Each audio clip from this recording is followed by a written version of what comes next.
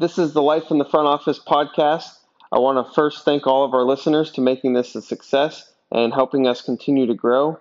We bring on sports executives and professionals from around the industry, all different aspects of the industry, to provide insights and advice for those who are trying to enter the sports industry or those who are already in the industry just looking to learn something new and continue to get better. If you like our episode, please rate us on Apple Podcasts, leave a review, and visit our website at lifeinthefrontoffice.com for more episodes.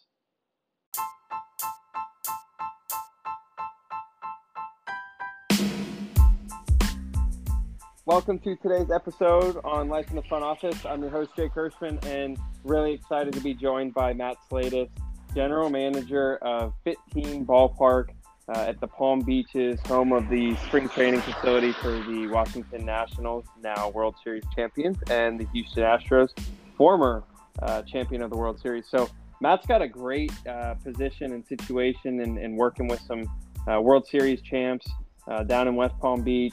However, he's just recently gotten there, and he's had a lot of different experiences along the way. He is also an Ohio Bobcat, so along with others that we've had on the podcast, he is a member of the sports ad program, and so that's where I got introduced to Matt. A couple years back, we had some sushi back in Phoenix, Arizona somewhere, if I remember correctly, and it's been history ever since. So Matt, really excited to have you on the podcast. Welcome.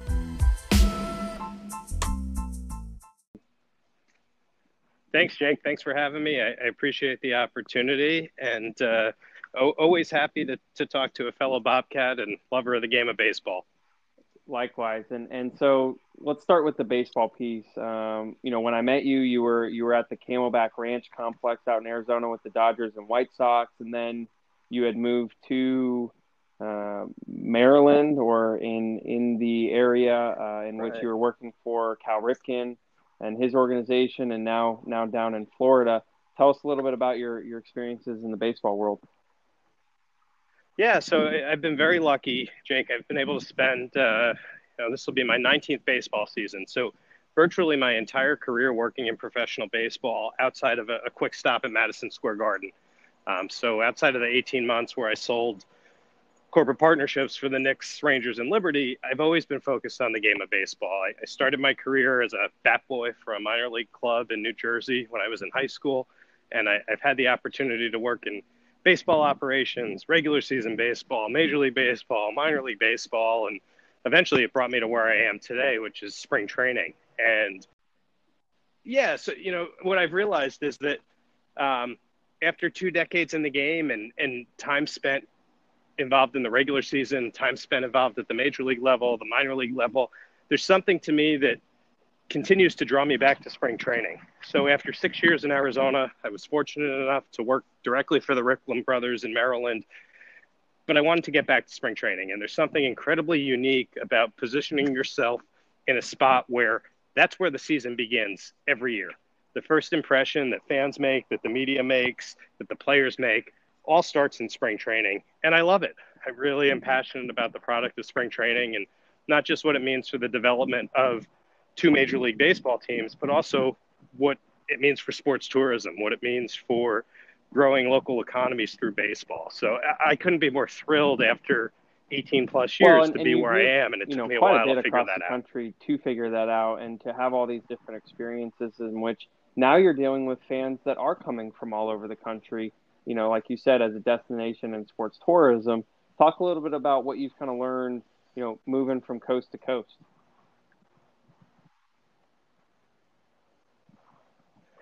I think that for anyone who's looking to work in sports, or for anyone who's just looking to grow their career in general, one of the greatest things you can do is pack up and move.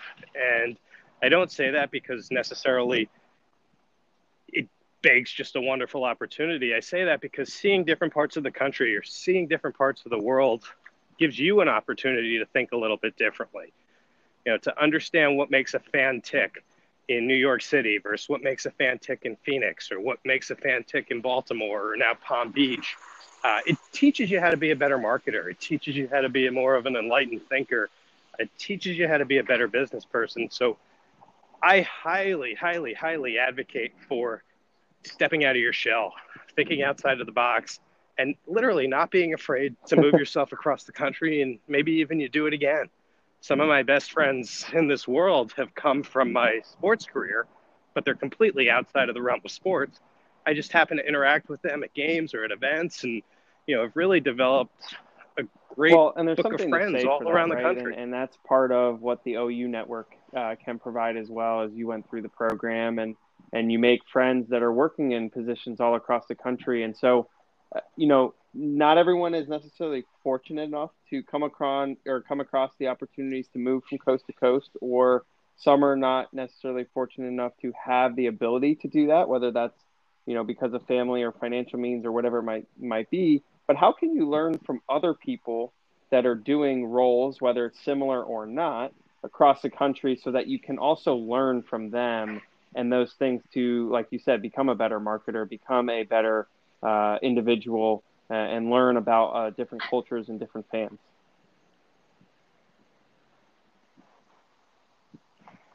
I think that all of us working in sports need to recognize how much of a relationship business this is. And the contacts that I've made across the country, or the contacts I made in graduate school, or even the contacts I met as an undergrad in New York City, are still people that I keep in touch with. And because this is a relationship business, not only do I keep in touch with them, but I've developed friendships with them, and I'm able to say to them, hey, you know this person, can you make an introduction? You know this guy or this gal, can you make an introduction? Jake, I met you through a mutual friend named Ryan Lance. At that point, Ryan was working for the Cleveland Indians, and you had bumped into Ryan, gotten to know him, and I think he set you up with 4 or 5 different people to speak to. And that's what this industry is all about. Yes, it might be tough to break in. Yes, it's very close-knit, but it's full of such incredible people who are willing to help each other be successful. So when you ask the question of how do you learn from other people all around the country, don't burn bridges and keep in constant contact. We're all so ingrained these days in social media and LinkedIn and Facebook and Twitter, Instagram. You have to develop that network outside of all of those technological means. So you still can't hesitate to pick up the telephone. You still can't hesitate to reach out and shake someone's hand at a conference or at a lecture or at school.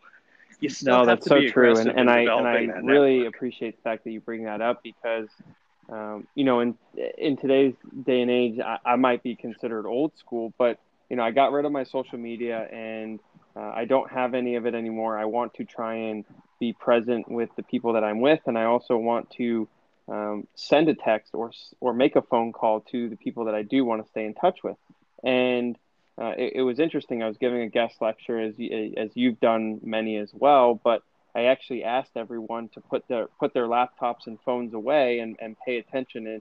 And I wanted to see about halfway through how many had stopped paying attention. And it was interesting. It was kind of like a social experiment on your own, right? It's one of those things where I'm sure if you do that in any work setting, you'd probably be amazed at how many people it's hard to keep their focus. But to your point on the relationships piece, not only the relationships outside your office and across the country, but also the people that you work with, not necessarily just working with them and clocking in and out and saying hi, good morning and goodbye, good evening. It's truly getting to know them on a real personal level. What significance or what impact does that have in kind of where you've gotten to in your career? That's a great point, because, and I often forget about this, but some of my best friends in the world are people that work together at the Staten Island Yankees, that I worked with at the Staten Island Yankees about 15 years ago. 75% of that office, probably about 15 people, still works in sports. We reconnect every time we're all in New York City, or we reconnect if I'm in the city where someone else is. I've developed these friendships that share the bond and the commonality of where we started our careers or where we were early in our careers. But these friendships now have developed into standing in my wedding party, being there a couple days after my son was born. These are great relationships that I not only trust now and rely on these people for business advice, for work questions, for guidance, but for friendships. And I think that anytime you have the opportunity to work with people that you trust on that level, you're going to glean better insights. You're going to get better information. The level of trust is there. And much like you have with your siblings or your family or your friends, you always know they have your back. And to know that you have a network of people that work in this tight-knit industry that are always going to have your back, it always gives you something to fall back on.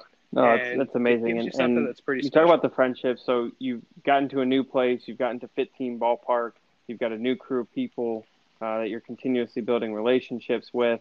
Talk a little bit about what you're doing in your role and what, obviously spring training is 4 months away. Is that right? I mean, it's going to be 2 weeks away before you know it. But what do you guys doing every day in, day in, day out to get prepared?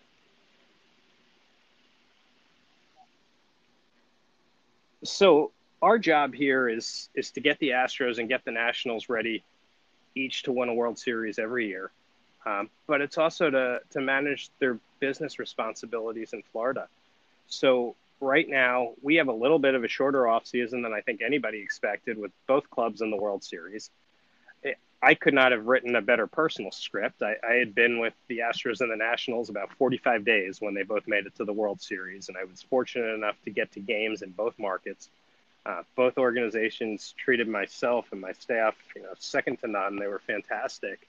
But right now we are developing a sales and marketing plan that will hopefully bring more folks down to see these clubs train and to enjoy Cactus League baseball than ever before. So we are out there marketing partnerships. We're selling and marketing season tickets, flex packs, group tickets, corporate hospitality, luxury suites, catering spaces. We also have a staff that is planning to welcome 500 players between major leaguers and minor leaguers to West Palm Beach and manage and oversee their day-to-day while they're here as well. So it's not rest for the weary. We're busy. This is my favorite time of year right now because we're finishing off budgets. We're putting our sales and marketing plan into place. And if we do our jobs right now, when the season hits, we get to step back and enjoy it just like the fans do. Sure, we're here early in the morning during the season. We probably don't take a day off for 60 or 70 days. But ultimately, we get to enjoy the fruits of our labor, which was busting our butts from the final pitch of the World Series to the first pitch of our opening day. So it's a fun time of year. This, to me, is the busiest time of year. I might not be using my physical body as much. I'm sitting in my office. I'm on the phone. I'm on a computer. But I'm using my mind. And every day I come home, I'm just ready to crawl into bed because it's exhausting. Again, if we do our jobs right now when spring training hits, well, it's certainly fun, right? Dare I say it's easy. One of our co-hosts, Pat, talks about the fun business. And, in terms of spring training, not every superstar is playing every inning. It truly is not about wins and losses, right? It's preparing everyone to get ready for the season in which wins and losses count. So it's about the fan experience, right? What are you guys focusing on from a fan experience perspective, and how does that differ from your experiences, with the Staten Island Yankees or the Rifkin organization, to where you were focused on that regular season experience? So Pat's right. We're all in the fun business. And I think all of us in sports that aren't on the player operations side need to recognize that we're in the business of providing fun. And that fun might be affordable family entertainment like it is in the major leagues. It might be business development fun that, helps a law firm recruit and retain clients. But at the end of the day, we're there to provide our guests with a good time. And spring training is no different. So one of the things to me that distinguishes spring training from the regular season, either at the major league level or the minor league level, is access. So we're crafting an experience for our fans from when they get out of their cars to when they walk into the ballpark. They have the opportunity to walk off and down the same paths that the players do.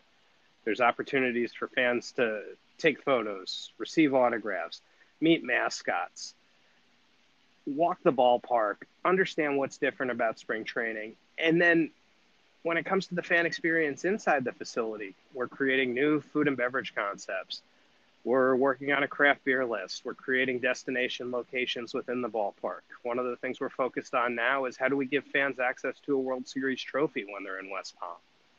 How do we create those memorable experiences that truly distinguish spring training from the regular season? Because for 85% of our fan base, it's an investment cost to come from Delaware, Maryland, Virginia, or from Houston to see these clubs work out. And we need to show them the time of their lives. At the end of the day, spring training games don't count for standings. Right. Heck, sometimes, Jake, they even end in ties. So because the product on the field is so uniquely different, our atmosphere and our experience needs to be that much better. It's still Major League Baseball, but we love to add in a little bit of the flair that you might see at the minor league level. We love to add in the unique food item, the unique giveaway, the unique memorable experience for our fans that they just can't get during the regular season because the ballparks are 35,000 or 50,000 seats. Everybody in spring training is on top of the action. Everybody can see their teams work out. And not only can you see your Astros or your Nationals in West Palm, you can get in the car and drive 20 minutes up the road and see them play the Cardinals or the Marlins in Jupiter, or 40 minutes up the road and see them play the Mets in Port St. Lucie. And it's an incredibly unique experience to get up close with these guys. And it's incredibly unique to be able to do it at a fraction of the cost. Absolutely. That a regular and season growing up ticket in Arizona, would I mean, it was amazing. I actually think back to, I think it was in 2017 when Will Ferrell did his, 10 teams in one day or something of that sort. And he went, he took a helicopter to, what was it? So that's one of my, he played all 9 positions. He broke Roy Campanella's record. And, that is one of my, I'll call it seminal memories in professional sports, because when he played as a member of the White Sox, I stood in center field at Camelback Ranch, Glendale, waving in his chopper. So as he got out of the helicopter in his White Sox uniform, I was standing there with Jonathan Vasquez, my operations counterpart, welcoming him and pulling him on the field. And my wife still to this day lets me know I had a really bad bald spot on HBO that night. But that's, that, like you said, that going back to the earlier part of the discussion, that's just one of the fringe benefits of working in sports. That's what's cool about it. You have those relationships, you have those memories. We do what everybody else in business does. Our businesses are not all that unique when you think about it. We have a finance department, we have legal, we have marketing, we have sales, but we get to do it in these environments that are just second to none. A ballpark with the most famous comedian in the world landing in a helicopter, a special for HBO, and there I am, a baseball sales and marketer, waving him in. You have to step back and pinch yourself. No, absolutely. All these memories, and that comes with a little bit of gratitude, right? Kind of just understanding where you've been, where you are, and being thankful for the opportunities that you've had and have in front of you. One of the things that I would love to dive into is, the business of spring training. And to your point, it really isn't any different than another normal business, right? And it has its own business cycle, right? Yours is a little bit different than, say, the Nationals is in DC. The months are different. The amount of time and window of opportunity in which you can make revenue is different. But at the same time, now your ballpark is being used as a 12-month revenue generator, right? There's a lot more than just spring training where you're at.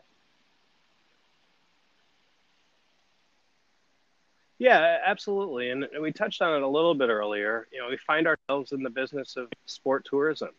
I'm in a very fortunate situation here in Palm Beach County where the county developed Fit Team Ballpark. They were responsible for the lion's share of the costs, with the teams paying a lot of overruns. But the economics of that are so where it behooves us to bring in a plethora of outside events. So not only do we have this 166-acre complex with 12 full-size baseball fields, a main stadium, and 2 half fields, we also have 17 acres of youth soccer and lacrosse fields. So we're constantly attracting the Perfect Games of the world, the USA Baseballs of the world, Prospect Select, but we're also working with your soccer and lacrosse promoters. And it's fantastic that we're bringing these tournaments into our facility. It fills dates, it puts things on the calendar. But most importantly, when this facility was built, we were a business decision of the taxpayers. We were a business decision of the hoteliers, the restaurateurs, the county to say, how do we go out there and put more heads in beds, put more butts in seats? And building a sports facility that would host the Astros and the Nationals and major and minor league spring training was one thing, but turning it into a 12-month-a-year global facility that would bring people into the county, that would drive sports tourism was what they were looking for. And we've got great partners in the Palm Beach County Sports Commission, one of the largest sports commissions in America. We just finished a youth baseball tournament here called The World Comes to the Palm Beaches, where we hosted 42 under 18 and under 15 teams from 29 different countries for a 7-day span. We had youth baseball teams here from Russia, from China, from Aruba. You name a country, there's a good chance they were playing baseball in Palm Beach County. And not only were the athletes in Palm Beach County, but their family was here, their friends were here.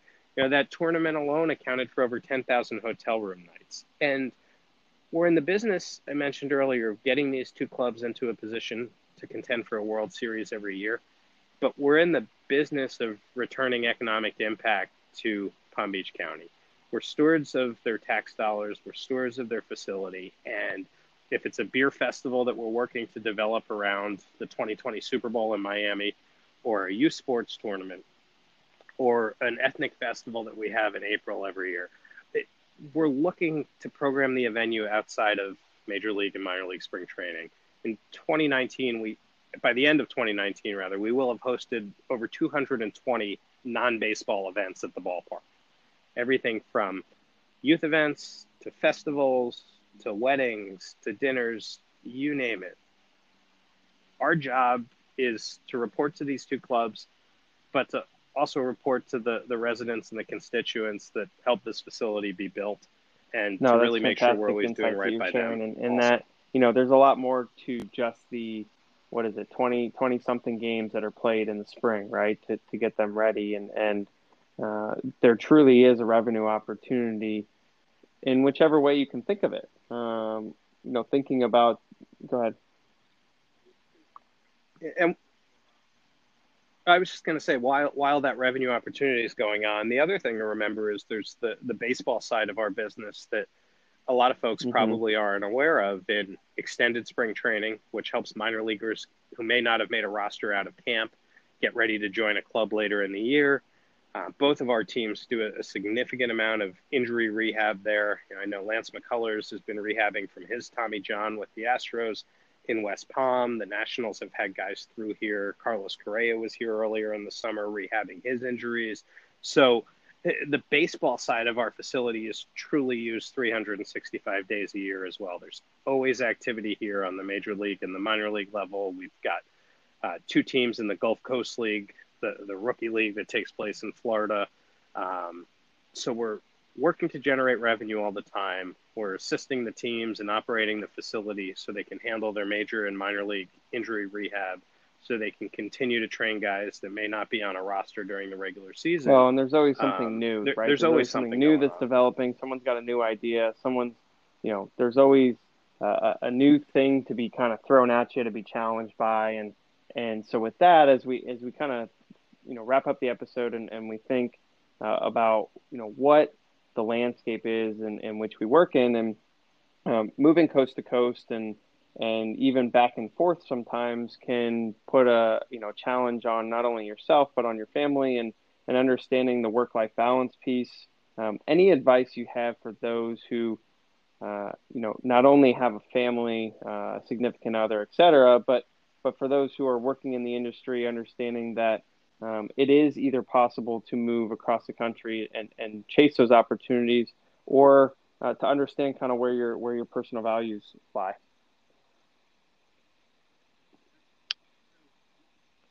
Yeah, absolutely. So, and this is not an easy question to answer, and I think that everybody's situation is uniquely theirs. I'll tell you that in my situation, I've got a very supporting wife, and we've got a 2-year-old son who I love dearly, and we communicate. We talk a lot about what our motivations are. And for both of us, it's family.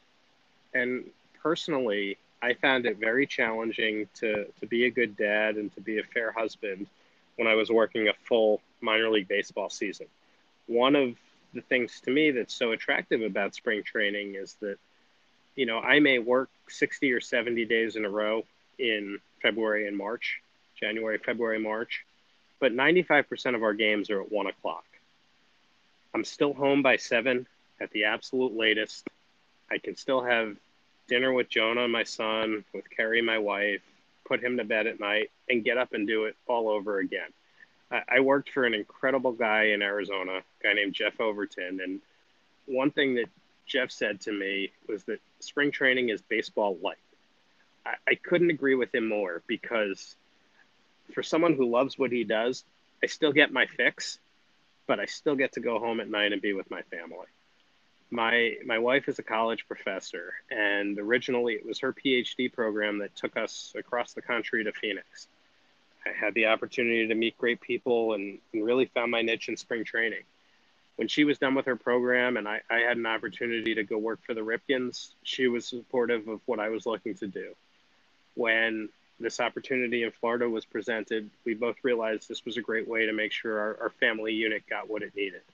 So I think that the work-life balance, it's that proverbial saying that everybody throws around, but it really means something different to everybody. I was with a guy a couple months ago, and he told me that his first marriage didn't work out because he couldn't stop working. And this is a guy who works in sports.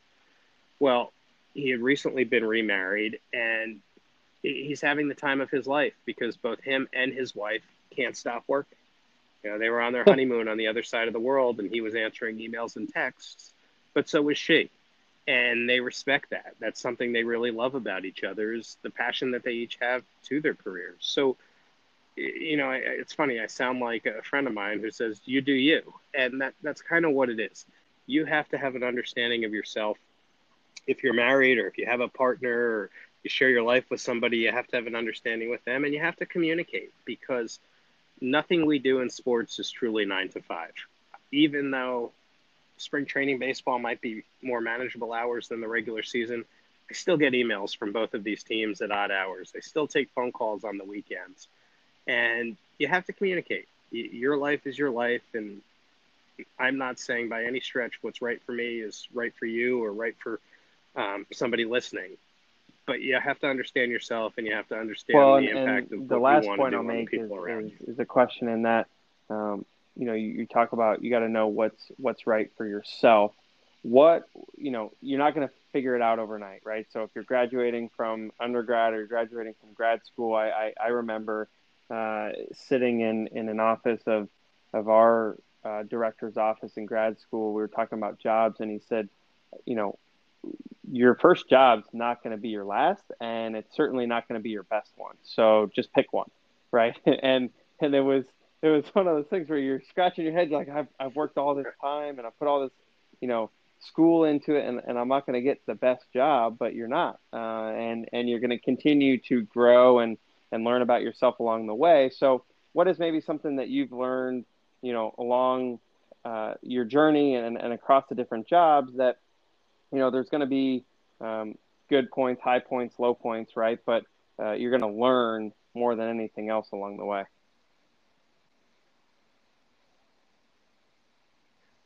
It took me a long time to figure this out, but I really think it's all about the people. And as cliche as that sounds, you have to interview your employer as much as they're interviewing you. You have to make sure that the person you're reporting to values you, and that person is someone that you can learn from. Because it doesn't matter if you're coming out of your senior year of college, or you've been in this industry and you're a GM or a president reporting to the owner. If you can't pick something up from that person every single time you interact with them, and that person doesn't respect you, you're in the wrong place. So make sure that the people you're working with are people that fire you up every day, that those people make you want to be better. And again, it goes back to understanding them as much as they understand you. So interview your employer, interview your future colleagues, interview those coworkers, and make sure that those people are people that you want to be around. There's nothing worse than working for an employer who doesn't share the same goals and visions as you do. There's nothing worse than working in a place where you feel stale or stagnant, or that the opportunity to learn and grow isn't there. I don't care if you've been doing this for 2 years or 20 years. This business evolves so quickly, and there's always so much to learn. So make sure you're around the people that are going to coach you up. That's perfect, and it all goes take back you to along with them relationships, on that kind of ride. like we were talking about at the beginning of the episode. So, Matt, I certainly appreciate the time and love having you on the podcast. Absolutely would welcome you back on after spring training, as I know it's your busy time, and we're certainly looking forward to seeing those memories created for all those people with the World Series champs returning in the spring, and all the different events that you guys are going to do in the coming year of 2020. So again, really excited for you, and enjoyed having you on the podcast.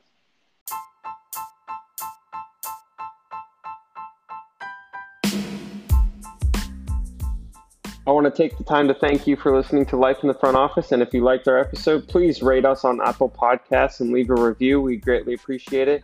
And for more episodes, visit us on Apple Podcasts, Spotify, or on our website at lifeinthefrontoffice.com. And please continue to share with your colleagues on social media and help us continue to grow. Thanks.